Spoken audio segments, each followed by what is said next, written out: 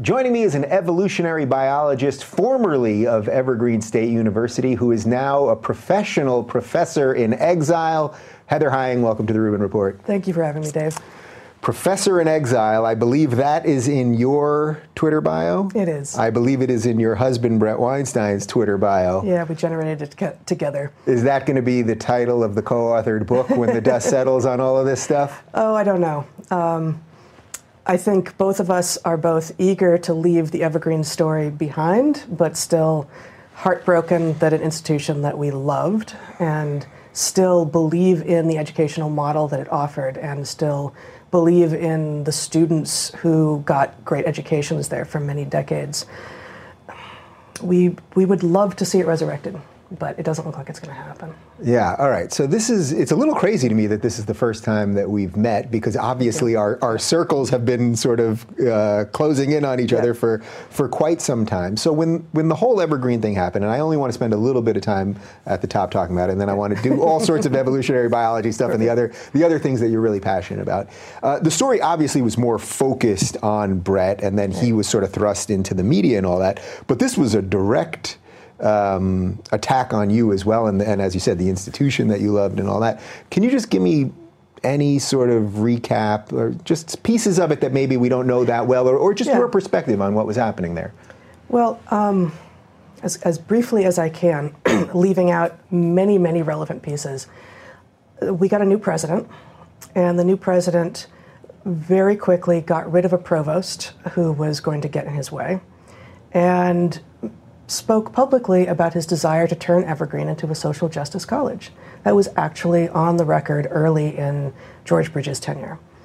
At the point that the protests broke out a year ago now-ish, he had been president for about 2 years, and a year before that had broken out an equity, a desire to bring equity and inclusion to the forefront, which is code words. It's dog whistles for the people on the far left who are actually interested in a reversal of power, not an end to oppression, but an actual reversal of historical oppression. Did you guys recognize those things as dog whistles at the time? Because as Bret said at the time, he considers himself, or at least at that time did consider himself, deeply progressive. You just said to me right before we started, you still consider yourself progressive. Yeah. So did you realize those buzzwords and what they actually meant at the time? Absolutely. I mean, Bret actually, so I was on sabbatical most of the year before this broke out. It's part of why I was sort of disappeared from the story.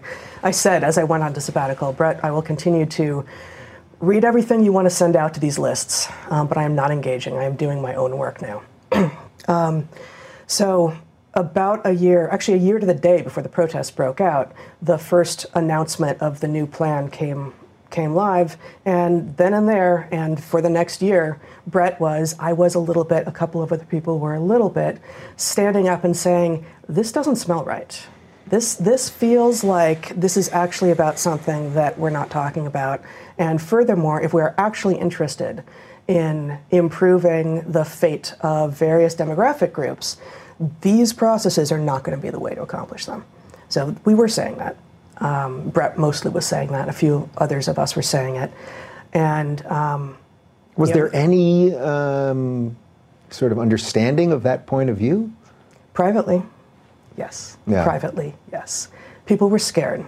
And when Bret used the phrase culture of fear on campus, what came back at him was, you have to prove that there's a culture of fear or else there's not one.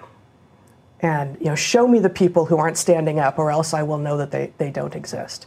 Which is, it's baffling, right? It is obviously an unprovable statement to say, there's a culture of fear, and I'm not going to out the people who have come to me and told me they're scared because I actually am going to honor their privacy.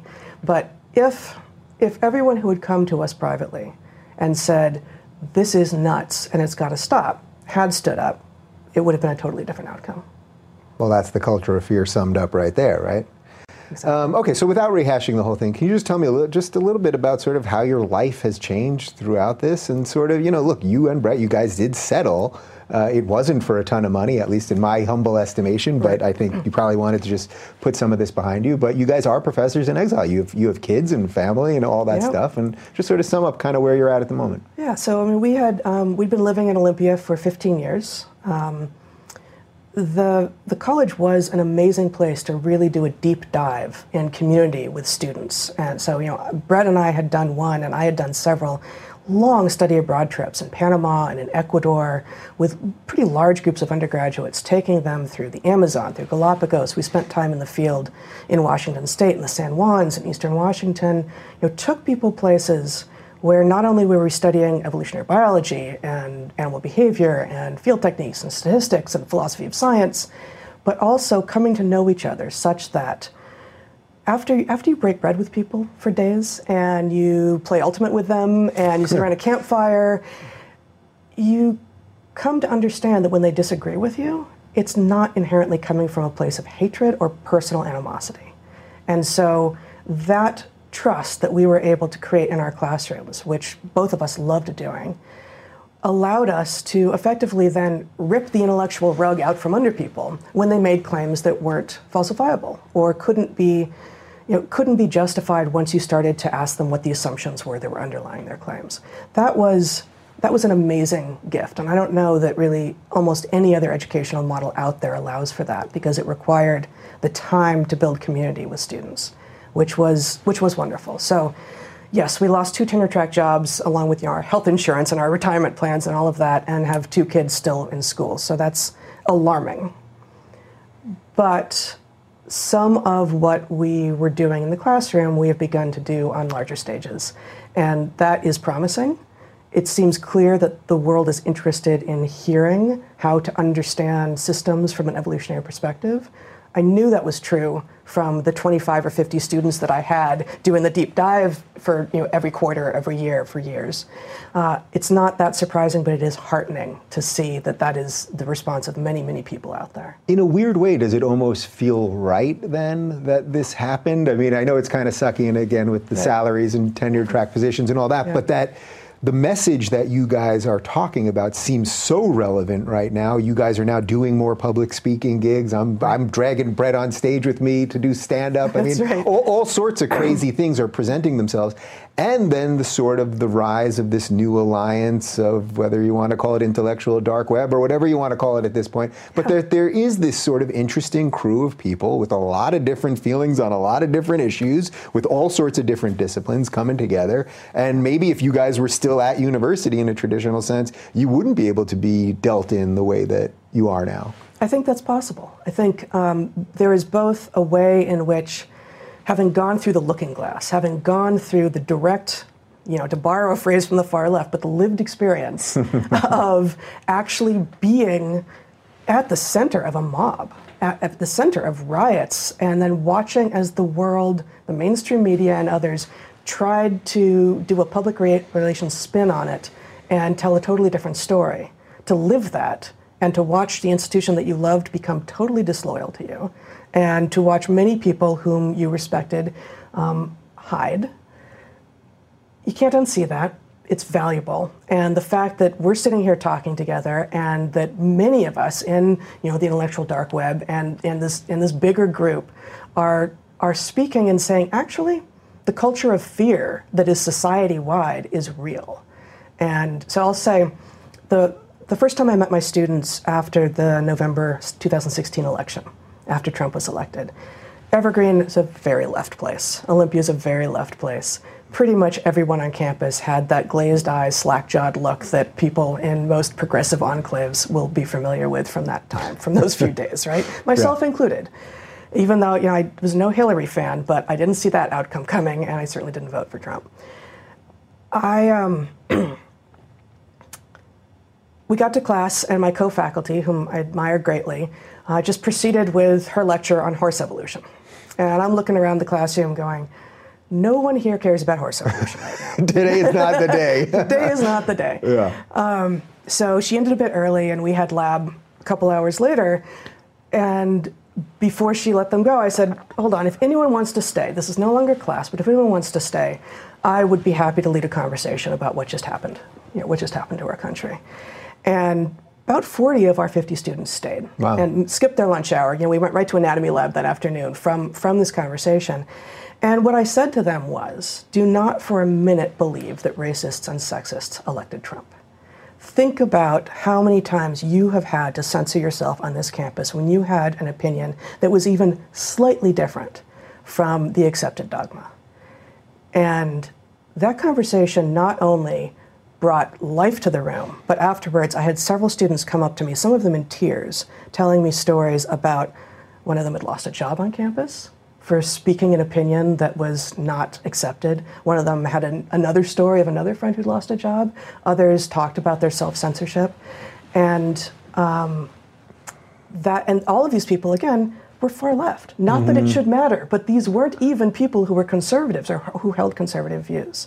So that is the larger culture of fear that is hardly restricted to Evergreen, but is society-wide, that we are speaking about and that people are responding to, because at Google, at Starbucks, in cubicles, in campuses, but far beyond campuses across the country, and across the weird countries at least, this is a problem. Well, the irony to me is that I think that all that I'm doing is talking about these things, often with people who have a much better pedigree than I do, but by me talking about it, it's giving room for other people to talk about it, and that's all that they want. Well, you are also providing ways into the conversation, I think. So there are a lot of people, when confronted with, you're not allowed to think that, say, oh God, I'm not actually sure how to respond. I don't know, I don't have the linguistic skills, I don't have the analytics behind me, I don't know what I'm supposed to say here. And so just listening to you and to Sam Harris and to Jordan Peterson and to Bret and to Eric and to me and to many, many others, I believe begins to give people a sense of not only is this doable, these are good, reasonable, smart people who are being respectful in what they're saying, but also it's not just tools, it's actually like phrases. It's this is what you can say. These are the sort of things that you can say in response that are still respectful and don't reject the humanity of the person on the other side, but do reject the argument. It's interesting, it almost shows that what you guys obviously were doing so well at a university level, that's exactly what's needed at a societal level now, talking about the language to get these ideas across is so important. I wonder, is there a evolutionary explanation for a little bit of what has happened here with the left, like the way they've sort of closed off ranks and then purge everyone? Because just as I sit here with you, it's like the idea that you and Bret wouldn't be enough of whatever it is that they want is so bananas, and yet it is true. So is there some way that you can explain that coming from the discipline you come from? Well, there's, I think this is not going to be a particularly deep point, but it's basic in-group, out-group dynamics. And we will not get rid of tribal thinking. We will not get rid of our sense of, you and I are aligned, right? That's a good thing. There's a way in which there's a kind of tribalism there, even though we just met for the first time today. Yeah. And and we definitely have political differences, for sure, which we can talk about if we want. Yeah. Right. So but that isn't the main thing. Like we are aligned, and I feel walking in here like you've got my back, and you've got my back, and I think people, especially raised without much experience with the physical world, and raised often in situations where they're being given a number of pharmaceuticals early on that are disrupting development, arrive at what should be the cusp of adulthood and aren't sure how to navigate the waters. And so when told, oh, if you just agree with everything, if you just become an ideologue and go in lockstep with us, you can be with us. So, identity politics is appealing because it provides an instant in-group if you will only subjugate yourself. Yeah. And, identity politics on this side begets identity politics on this side, of course, because anyone who shows up here and is told, no, you don't have enough of what the progressive stack tells us you need, either you can totally subjugate yourself or go over there, well, of course we're going to get a rise over here, and back and forth. When people criticize us, whoever this is, for not focusing on that identity politics enough, the secondary one that you're talking about here, which is the identity identity politics of the right, which is either, which is based in actual racism or there's a white ethno-state, or ideas that are so the antithesis of the American experiment. To me, they're ridiculous and have no real world traction. It's almost like we've created this boogeyman because we need it. They've long since been almost no one thinks that way anymore. Sorry. No. Well, so what's your best argument against that? When people say, well, you're not focusing on that enough because everyone wants everything to be equal all the time. So if you're focusing on the identity politics of the left, which clearly many of us see as, I mean, I truly see it. I've been saying this and I really believe this. I view it as the greatest existential threat to Western democracy that there is. I believe that if there's something that would cause us to be on the streets, like killing each other, I think it's that, where we'll have broken off and all of the commonalities will disappear. But what do you think is the best argument for, well, you're not focusing on that one enough? Because I see that a lot now. Right. I think two things. One, it's not as big a group, right? The white nationalists, to the extent that they exist, and they do, are better armed by and large than the far left, but numerically, they just don't exist in the same numbers. And they don't have the kind of play, they don't have the kind of cultural reach that the far left does. And so that's the second, well, I guess there's 3 points. A secondary point then is everyone can mock white nationalists. That is completely acceptable and in fact demanded that you do when those sorts of ideas come up in conversation. Whereas the stuff on the far left, increasingly, it is demanded that you not disagree. So that's a key right there. Right. So like we are saying, no, actually we must disagree with this just as much as just as much as culturally we now know it's a norm to disagree with what's on the right, the far right. It should become a cultural norm to disagree with, frankly, the cryptic racism and sexism and and everything else that's happening on the far left. It comes packaged as if it's anti-racist and anti-sexist and all. It's racist and sexist against the other group. It's a flipping of the tables of oppression. So I would say the third point is, for me anyway, as someone who has been on the left my whole life, this has changed, this experience, this going through the looking glass in the last year, has not changed my values, but it has changed what I understand about how people are using language to make other people out to be things they're not. Yeah. And so, I no longer believe in a massive alt-right, for instance. Right. And the boogeymen that are out there that you're not supposed to do things like talk to Fox News. Sorry, no. Actually, we should all be exposing ourselves to the media across the entire range. And for me, on the left, it's actually my job, much more so than to go after people who I have nothing in common with, to go after the people who claim to have values that are similar to mine, but I see that they are actually achieving goals that are different. Yeah, and that's why I love this conversation and I don't get tired of it, because we're all in on it at different levels. We all have different realizations at different times along the timeline. And it's like, for me, that's where for 2 years, I kept saying, I'm of the left, and that's why I want to fix this. I don't think realistically anymore I can honestly say that. I think I have more in common, certainly, with libertarians, and I find an intellectual openness with conservatives that I just don't find anymore on this other side. And I know there's some people. You just spoke at Heterodox. Yeah, look, you just spoke at Heterodox. Jonathan Haidt's been on the show. I think he's doing wonderful work. There's obviously people like Bret and like Eric and Steven Pinker and Sam and plenty of other that exist still as sort of a sane left. But I see that just being whittled and whittled and whittled away. And that doesn't mean the fight's not worth taking. Maybe it means it's the most worthy fight. But I just see it as like an increasingly untenable position to hold. I think there are actually many, many, many people out there who don't have public platforms, who've been waiting for this, who are watching. Most of these people would consider themselves Democrats, as I always did. I don't want to identify as a Democrat anymore, given what they now stand for. But most, I think that, and this, as evidenced by my inbox, so it's anecdotal, but it's a lot of anecdotes, and also my Twitter feed, that there are a massive number of people out there who are on the left, who have values on the left, and who find no one out there who is making sense, except now. Except this crew of now, purged. Right? Yeah. And it has taken this to this fever pitch that we've arrived at for a number of people. I really think, and like I said, Google, Starbucks, but it's not just those big stories. There are people writing to me and to Bret from just average workplaces saying, I'm in fear for my job because I cannot speak anything that doesn't fit the dogma. We just hired an equity advisor. We just hired an inclusion advisor. And it's hateful. It's hateful rhetoric that we are being told to adopt. This is what's happening across corporate America now. Of course, most Americans are not going to appreciate that. Yeah, it's like it existed at the universities for a long time, and finally it started bubbling out of there, and those kids took those ideas and started entering the workforce. That's why it's so worried. People say, you're focusing on college students too much, and it's like, you do realize they get out of college at some point, usually, right, if they're supposed to. So tell me a little bit more about sort of what you're doing now. I know you just spoke at Heterodox, and let's start with that.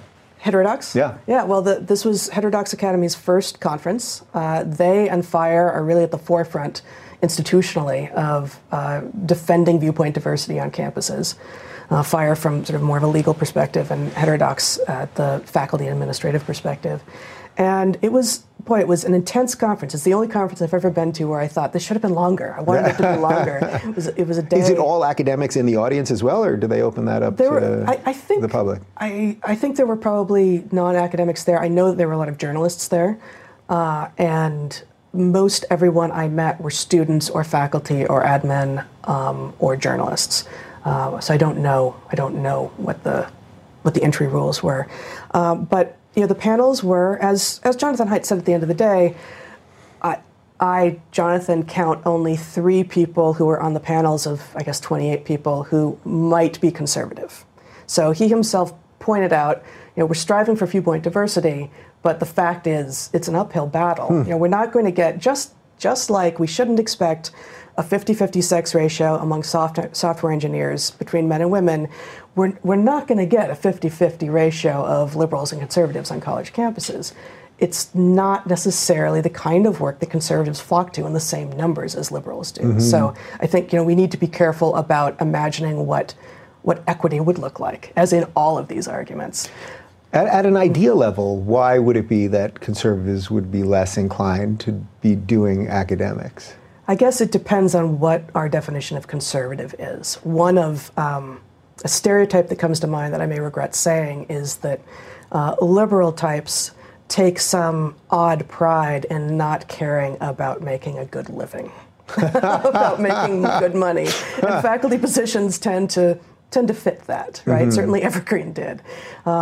So, if one of your primary goals is not only to make a good living for yourself, but potentially to leap out of the living you're making and really hit it big, you're unlikely to do that in academia. So there's a sort of a risk aversion, I think, to the prospect of making it big financially that academics tend to have. That maybe conservatives would be less likely to go that way. Do you think it could also be that conservatives were just self-selecting out? Like they realized the hostile atmosphere, so they were just like, why would I do this? Absolutely, that is one of the explanations, for sure. And certainly in some fields, in engineering, the less human-focused the field, the more conservatives there are. We know this. So in engineering, for instance, in the more physical sciences, mostly people don't speak their politics on college campuses if they are on the right because they're not welcome there. But those fields do have higher representations of conservatives than liberals. But most of the social sciences and humanities were always tended liberal, but are even more so. I don't remember the numbers off the top of my head, but even more so now than they ever have been. And that's a problem. To have, to have a field that is trying to understand the nature of humans, any of the social sciences, psychology or anthropology or sociology, to be entirely limited to people on the left side of the political spectrum. Maybe you're missing something in your explanation of what humans are if you don't have anyone who's willing to speak to a different political position.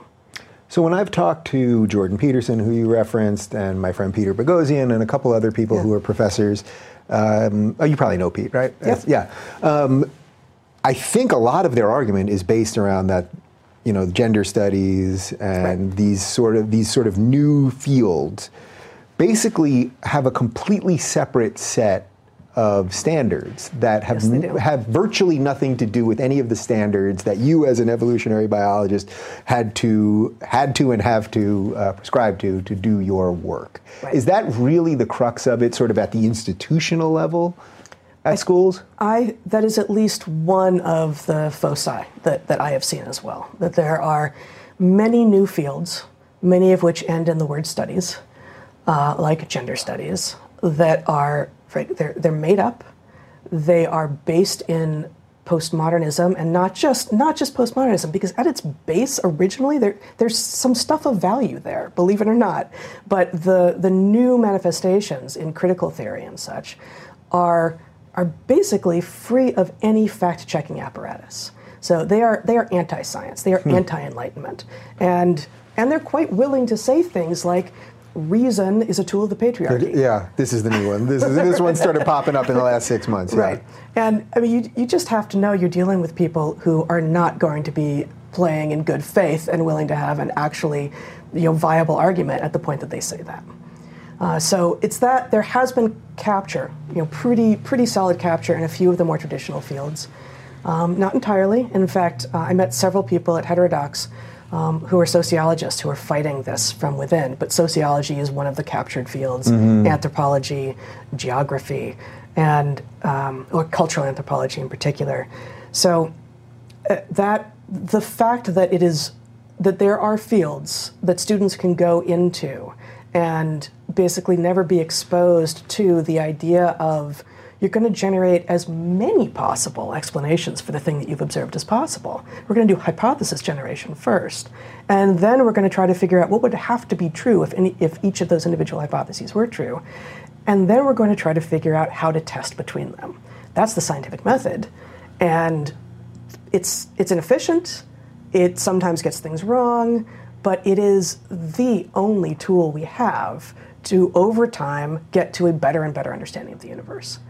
And there's no method over in gender studies. Yeah. So how have you seen that way of thinking leak into the harder sciences? Because this seems to be the next frontier here. Yeah. There are some schools now that when positions come open in science disciplines. So at most schools, this wasn't true at Evergreen, but at most schools, sort of the hiring apparatus is within department. So if someone in physics retires and physics gets to decide, the physics faculty and department chair and such get to decide what kind of physicist they're going to hire next. Somehow, increasingly, science educators are being hired rather than scientists themselves. And science educator is a code word for people coming out of ed schools, and education schools have this pathogen very, very badly. So science educators being hired into positions that should have been scientists means that now you have a weakening of scientific voice and scientific method in science departments. You have just recently, Nature, I think, published, one of the two big science journals, published, I don't remember if it was a letter or an article, arguing that one of the primary things that science needs to be focusing on is increasing diversity. I saw this. So, two problems with this. What are your measures of diversity? It's the stuff that you can see on first pass. It's these immutable characteristics and has nothing to do with actually all the other kinds of diversity that are interesting and that and that we can change, things like political belief, and some things that we can't change, but things like being on the autism spectrum, or even like color blindness or dyslexia or left-handedness, all of which provide your brain, without us ever being conscious of it, some different way of approaching the world. And that kind of diversity in a group of people adds actual intrigue and nuance to conversations. And I'm a lefty with a little dyslexia, actually. So there you go. I'm a lefty too. Are you? All right. Well, so lefties, like like many other members of these groups, but I happen to know the lefty one because I've done some research on it. Lefties are overrepresented in the National Academy of Sciences and in mental institutions. So we've got this really big spread. Well, now I can see that there's really two options for your future. That's right. All right, let's talk about consciousness a little bit. I just had Sam Harris on. We've talked about it quite extensively. I think you have some thoughts on consciousness, the nature of consciousness. Indeed. Yeah, I mean, it's probably, to do this right, we would need to agree on a definition, and I'm not sure that that's any definition that we choose will immediately antagonize some amount of your audience in a not productive way. This is like defining truth, which seems to be tough these days as well. Yes, exactly. So maybe rather than that, are humans the only conscious beings on this planet? I don't think so, but we are the most conscious. We are the most fully conscious. And we have better access to our own consciousness, obviously, than we have access to the consciousness of, say, dolphins or elephants or other apes or maybe wolves.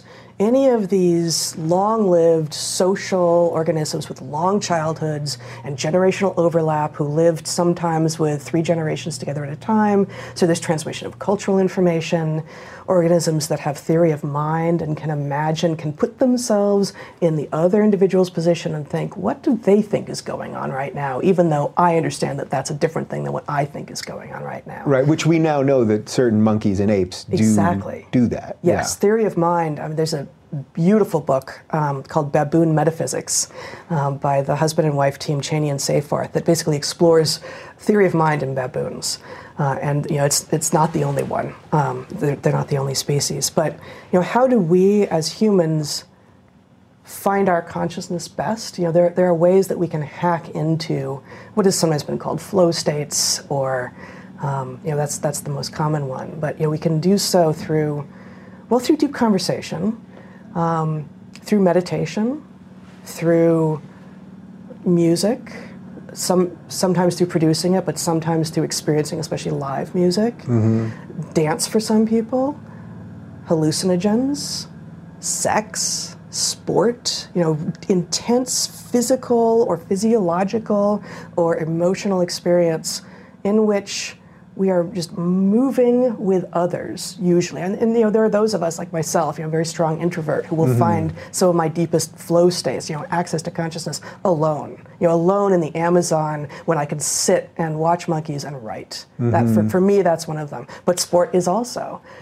So when I talked about this with Sam, the way he was defining it, which I think is sort of similar to what you're saying here, it strikes me as just like an extreme ability to maintain presence in the moment. That really sort of, when a basketball player, so if we use the sport analogy, like a basketball player when they're in the zone, and Jordan scores 20 points in 5 minutes and he always said, well, everything I threw up just went in, that they hit that level of consciousness. Or for you, to be outside enough out of yourself to be able to write in that perfect moment or whatever else, that it always seems about being present more than anything else to me. There is a kind of time stopping, both time stopping and disappearing on you at the same time, which I think is part of why entheogens, hallucinogens can capture that as well, because the sense of time just disappearing on you is remarkable. So you both don't care about time, and time passes usually in ways that seem quicker than you were expecting them to, with say sport or meditation. That's not one that I do, but Sam has a lot to say about that, of course. I remember when I was doing mushrooms, at least sort of college age, somewhat consistently, maybe every 6 months or something, I would always want the clocks to be covered. Yes. Because I hated the mirrors are no good. I definitely did one trip like 5 hours in a mirror. Forget that. Yeah. But I always wanted the clocks to be covered because the idea that time was passing while I was in this state was very scary to me. No, that's scary, or I just wanted nothing to do with it, I guess. Right, and it's maybe it doesn't matter what that distinction is. Scary or just not interested, right? But so it's very different.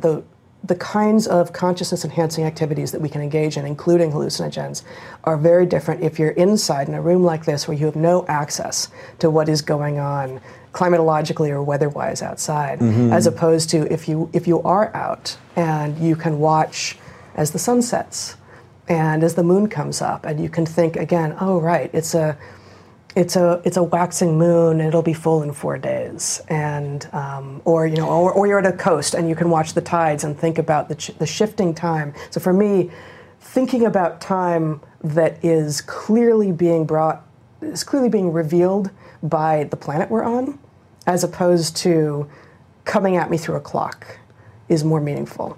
And I'm willing to think about time in that way, but definitely not through clocks when I'm writing hallucinogens, sport, any of that, right? Right, and yet we have all of these devices now that are meant Constantly to suck our time, that are meant to take our attention, that are literally designed this way. Do you sense we're on, that there's actually a digital assault on consciousness? Because maybe that really does explain so many of the other problems we're having in society right now. It's one of the key pieces for sure, and I think that phrase is brilliant, a digital assault on consciousness.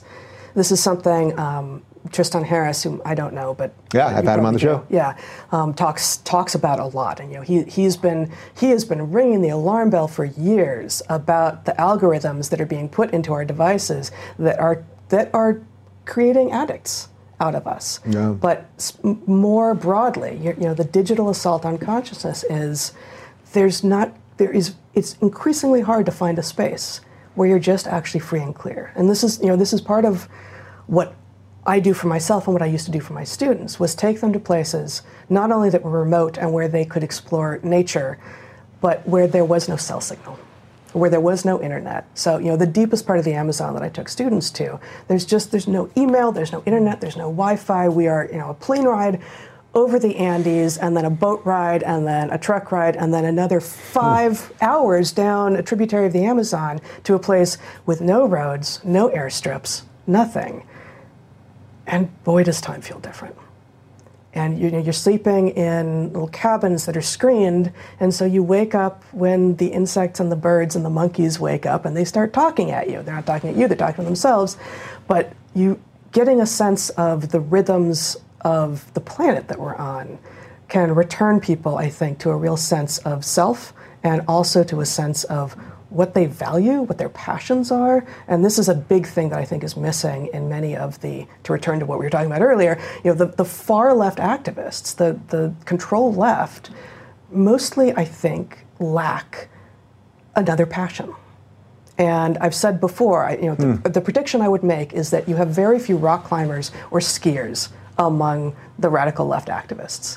People who have something that they can engage in that frees them from time and devices, from a response to time. I need to be here then, or my thing just pinged at me, I need to look at it, are better able to center themselves, to find their own consciousness and discover who they are and what they want to be in the world. What does that say about the self, do you think? To me, there's something there about if you really believe in the self and the individual and your ability to overcome things, you don't need all these external processes to help define the world, because you're sort of defining it yourself.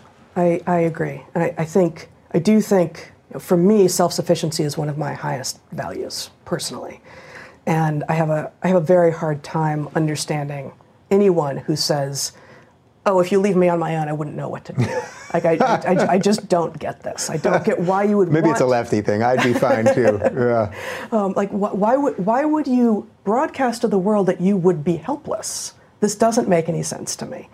But, there are plenty of situations where I wouldn't know what to do, and I would know what to do in situations that most people wouldn't, just because of where I've traveled and where I've lived. But the idea that self-sufficiency the idea that you want to be self-sufficient requires a concept of self, I think is important here. Yeah, maybe that. Yeah, and if you give that up, well then, boy, you're giving up a lot. You give up so much, and the devices, as Tristan Harris has argued, are addicting us. It's no accident. We should not view ourselves actually as weak. when we get addicted to the things, we should wean ourselves. We should, as much as possible, to provide ourselves zones, periods of time when we have no access to those things, and so we are actually free and clear to let our minds do what they will.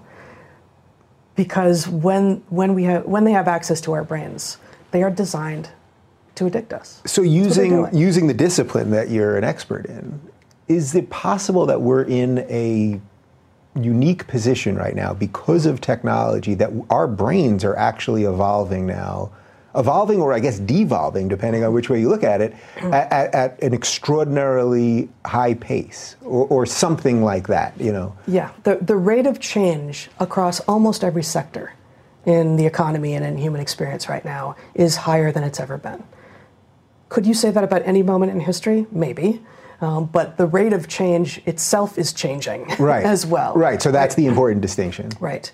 And what is going on with technology is completely untested. And so this is a place where, you know, why am I so certain that I'm still on the left, even though most of the people who say they're on the left publicly, I don't have any interest in continuing to talk to them because they don't seem to be making any sense. I look at systems that are evolved, that are in stable state because they've evolved over millions, tens of millions, hundreds of millions of years. And my instinct is, don't mess with that until you really, really understand what you're doing. And so, for instance, I, unlike many scientists, am not feeding my children GMOs. Mm-hmm. I give them and myself organic food, and when we eat meat, which we do a lot of, I want that meat to have been fed the grass of the food of its ancestors. Mm-hmm. What exactly is the harm? We now know a little bit of this, but 20 years ago, if you had asked me, what's the harm in feeding cows grains? I said, I have no idea. But I know that messing with a system that was working is more likely to interfere with something in that animal than not. Mm-hmm. Why would you mess if you could not? And of course there are economic reasons to mess, but the don't mess with systems that are working until you really have a solid understanding of what the effects are going to be. The use of the precautionary principle pretty widely is what puts me pretty far on the left. But systems that we've created that are evolutionary, but people don't know that, we need to regulate in order to get them under control, because nuclear energy isn't going to regulate itself. And habitat loss throughout most of the world is not going to regulate itself. So there are some problems that we've created and that are bigger than individuals can do anything about. And that's why I'm not a libertarian. Yeah, right. And this is where I think we have I get it. Like, I don't know that if you just leave everybody to do whatever the hell they want all the time, that everybody isn't going to be doing all sorts of awful things. I think generally the market does fix some of that, but I get what you're saying. Like, these systems are, I suppose, often precarious in nature too, to the point where anything could be tilted one way or the other, and then we've got bigger problems. Right. So how do we fix some of this stuff? How do we actually scale this back? I mean, I get it. Most of my audience will get, okay, well, we have to keep talking about it, sure, and we have to wake more people up, sure. But what can you do using the knowledge you have and the study you've done? I have less insight right now, at least to answer in this amount of time, for the adult systems. But I think I have a fair amount of clarity on what we should be doing with children and with parenting that we're really, really not doing, which is... When you say the adult systems, you mean like economic systems? Well, and just like, and more specifically, how do you get adults who are already who they are to behave differently? It's less clear to me what we can do. And so, okay, so we'll shelve them for the purposes of this. Yeah. And and yes, also it's true that I have that I'm not going to wade into, for instance, what we should do about our economic system here now with you. I might do it later, but it's not going to happen today. Okay. But with regard to, for instance, most people I think have never thought about what childhood is. And if you don't have children yourself and you're an adult, okay, maybe you don't have to. Maybe it doesn't matter. Like, maybe it just doesn't matter to you. But if you're a parent, you need to think about why it is that we have literally the longest childhood relative to lifespan of any organism on the planet. This is a feature. This is a way for us to learn how to become humans. We are not, and this is a point that Bret has made very often, we're not blank slates, but we are the blankest slate of any organisms on the planet. We are more software than hardware. And so what we're doing for these first, I don't know, 11 to 25 years of our lives, right? Now into the 40s, I think. Right. But depending on culture, when do you start calling yourself an adult and all of this? What we're doing is learning how to be human. And we're learning how to be human by we're supposed to be learning how to be human through direct instruction by our parents, through observing our parents, through observing our siblings, through interacting with, including fighting with our siblings and having them smack us down, both sometimes literally, but definitely metaphorically when we do stupid things. And better yet, if our parents have lots of adult friends around and they have lots of kids, and there's a whole mess of humanity that we are learning from. And then we're also, in that very long developmental period, supposed to be learning from direct physical experience of the world. So the example I like to go to here is, the Roadrunner cartoons. When Wile E. Coyote scoots his way off a cliff, and he doesn't fall until he realizes there's nothing below him, it's funny, right? Like, it's really funny. But of course, it's funny because we know that gravity doesn't really work that way. Right. Increasingly, I suspect that a lot of kids, and now into iGen and some of the younger millennials, kind of aren't sure. Like, they were protected so much by their helicopter parents, and they were behind screens rather than having real experience. And to the extent that they played sport, it was totally regulated and overseen by adults. And they didn't have any free time to go and get themselves into trouble and maybe even like burn something down or hurt themselves or break an arm or whatever it is and learn from it. That they arrive at the cusp of what should have been adulthood, totally unclear on what that's supposed to mean. Does this absolutely to you, because as I'm hearing you say that this is the bell going off in my head, man, I've been on tour with Peterson for the last 6 weeks.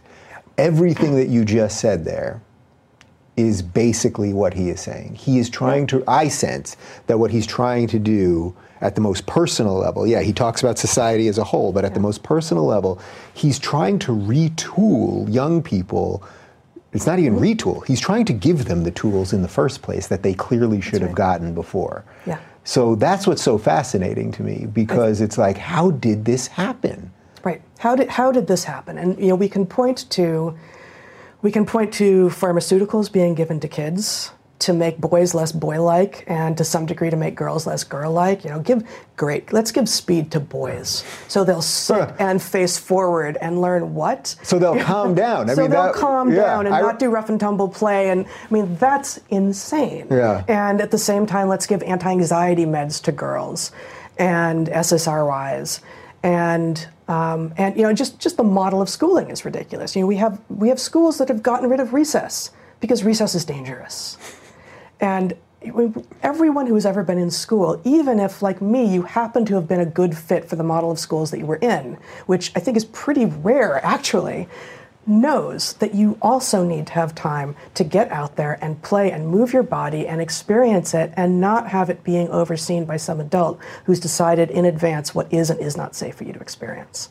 So one of the things I used to say to my students in advance, I did a lot of team building and actual team building and planning with them in advance of these long study abroad trips. We would have spent weeks together on campus in advance of going on these trips. But what I wanted to do before we left was establish with them, what's your relationship with risk? How do you view your relationship with risk? And we would do this in round, and I would answer the question too. And I would say to them, actually, I happen to love risk. I am the leader on this trip, but I will keep all of you safe, but then I'm going to go do things. And, I am going to walk alone in the forest a lot and do things because it happens to be one of the ways that I find my consciousness, that I find my truest self. And I don't expect any of you to do that also, but you need to be comfortable with the fact that your leader is going to be doing that sort of thing. And one of the other things that we would talk about was, what's your relationship with comfort? You're going to be uncomfortable. You're going to have to, just because you can say in advance you're okay with the bugs and the mud and the not having a phone doesn't mean you actually will be when you're faced with it. But maybe most important is we are going to leave ourselves open to serendipity. I cannot tell you everything that we are going to do or learn on this trip. If I could, what would be the point of going? We're going to go and some interesting things are going to happen. I've had a couple of near-death experiences on these trips. I didn't want them. I did, I was. There's a learning experience for you. There's a learning experience, and frankly, on the most recent one, on a boat in the Galapagos with 8 students, in which the only thing that didn't survive was the boat, but it was really touch and go. I mean, I really did almost die. Those 8 students and I are friends for life, right? There's some of them that I'm not in active contact with, but I know where they are, and that bonds you. And no, I'm not going to pitch a trip with, and you might die. That's not what the goal is, but the idea that it could happen. And you should have the tools on board, the physical tools, the psychological tools, the emotional tools, the intellectual tools, to figure out in real time, as your boat is being flipped by a 15-foot wave, and now you're trapped under it, what do?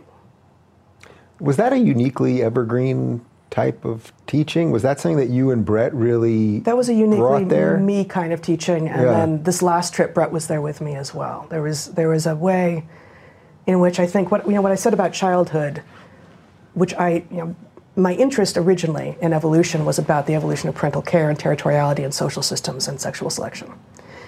And long before I ever had kids myself, long before I wanted kids. But I thought, once Bret and I did have kids, and I'm watching these amazing creatures begin to grow up, okay, let's think then about what is the best way to do this. And we could put them in little boxes and make absolutely sure that they survive till the age of 18. And then we open up the boxes and we let them out, and they have basically no chance of being adults, or even of knowing how to be adults. Mm-hmm. Or we could expose them to ever greater risk, having first made absolutely sure that they know that they are loved and that we have their backs and that we will do anything to come in and get them and to protect them if we can. But that they are going to start going out into the world pretty early, biking at 2. And, we took them to the Amazon at 7 and 9 the first time. And, something could have gone wrong. And I don't know, I've known parents who lost kids, and I don't know how you survive that. But you need to be willing to take risks such that when your kids do hit 18 or 20 or whatever, you know that they're actually already on their way to being adults.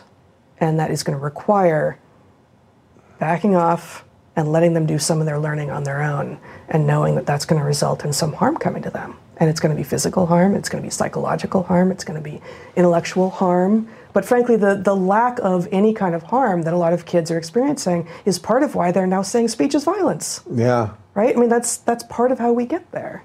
Is some of this an extension of the success of the West in a way? Because if you take this set of kids, however old they are, let's say we go from, although now there's a lot of studies that are showing that the generation younger than millennials is actually leaning more conservative. But let's say we take 16 to 30 roughly, so Generation Y-ish.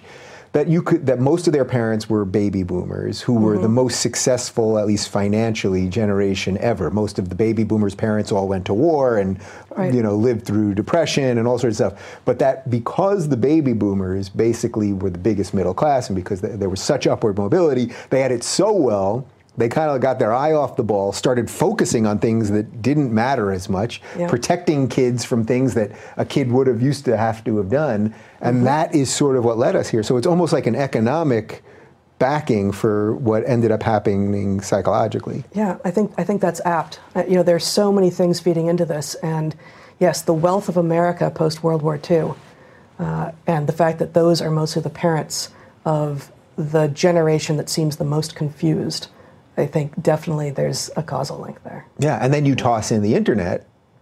And you toss in the internet, right? Which, we can't go back, obviously, but we need to understand that it's an evolutionary system and that it's going to run away from us, and that we are all prone to be addicted to dopamine hits. We're going to seek the quick likes, rather than, even, okay, so take internet out of the picture for a moment. If I don't know what you do for physical activity. I bike. You play basketball. There okay, you go. So maybe with basketball it's going to be different. For me, I like video games too. Is that better? No. That's probably the opposite. Okay. Yeah, probably the opposite. But so I used to play a lot of Ultimate Frisbee, and you could like any time there was a pickup game, like I'm there. I was playing 5-6 times a week for a while, and then I ruptured my Achilles tendon playing on an Oregon beach with students a few years ago, and I'm not doing that anymore. Yeah. But biking, which I love and I find meditative, I have a very hard time convincing myself to get on my bike. Even though while I'm doing it, I love it. And after I do it, I feel better and I'm more productive and I'm more creative and I just am more in love with life. But it's a pain in the ass. And it's a little bit physically uncomfortable. And all of these things are true.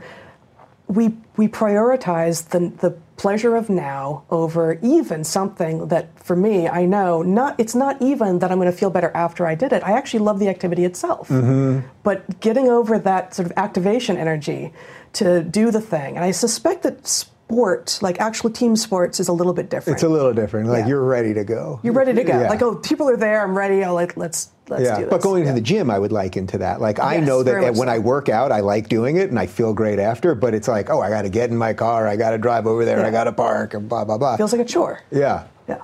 But yet you know it's good, and yet, so we're always fighting our nature, sort of. We are. No, exactly. We're always fighting our nature, and it shouldn't surprise us that we're going to need to fight our nature with regard to responding to the internet and responding to especially the little computers we carry around in our pockets, and learning to restrict our access to those, training ourselves to restrict our access to those. And I think anyone with the ability to train themselves to meditate or to do anything on a regular basis should be able to train themselves that same way with regard to devices. Yeah. All right. Well, we've done about an hour here, and I'm going to demand that you come back because I know we can do way more of this. Unfortunately, just because my schedule is so nuts at the moment, we have to kind of stop. But can you give me one more thing that you're just really excited about right now that you've been thinking about or working on, or anything else that's really just giving you a little bit of juice at the moment while you're in this interesting space for yourself? Well, there are a number of things. I guess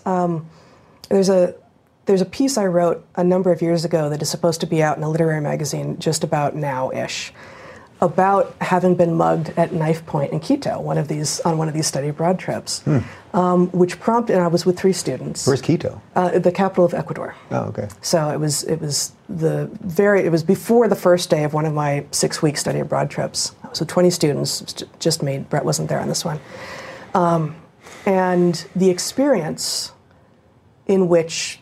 We'd been together. The 3 students and I had been together all day. We come to the top of the stairs, and suddenly 2 guys with knives run around the corner and pin me and my female student up against a wall and do this sort of knife dance in front of us, and then relieve. I didn't have anything on me because I know how to walk around Latin American cities, and one of my students didn't, but 2 of my students had all of their stuff taken off of them, including this really nice DSLR that Michelle, my student, had, and they run off.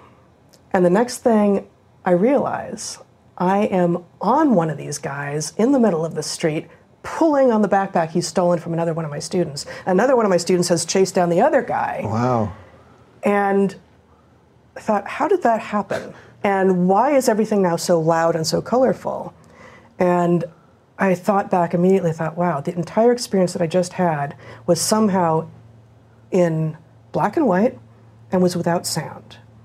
And so, it's an interesting, long story that I basically explored in this essay by going and doing a dive into the literature on the nature of memory, on the nature of sensory memory in particular, and what it is that we can and cannot perceive in the moment, what our brains take in, why time seems to slow down. So just to go back to our early conversation about time, why time seems to slow down in periods of intensity. It's not that time slows down, but basically our frame rate increases. And not only our frame rate increases, but the amount that we remember and move into short-term memory, and then in this case into long-term memory increases. So this is one of the things that I've been thinking about lately, is sort of how memory and the senses, and in fact how all of us are a little bit of synesthetes, are experiencing our world in ways that we don't usually have language for.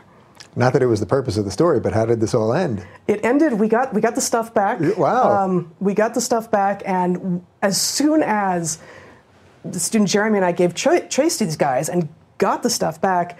Then the police showed up. Then the police Dopplered up from behind, and the whole They were neighborhood, waiting. They were watching. It was remarkable, actually. It was total. There was no one on this walk. We'd seen no one. These two guys run up to us, mug us, run off. We give chase, and then the entire neighborhood comes alive. Suddenly, there were hundreds of people there. Like, where were you guys? Anyway. There's some sort of study to be done on that. Well, I'm sure they've done studies on that, when people see the bad thing happening, but nobody calls the police and all that kind of stuff. Well, listen, it's been an absolute pleasure. I'm so glad that we finally got to do this in person, and we will do it again. And you guys can follow Heather on the Twitter. She does tweet a decent amount, but not a unhealthy, addicted amount, I would say. It's at Heather E. Hying.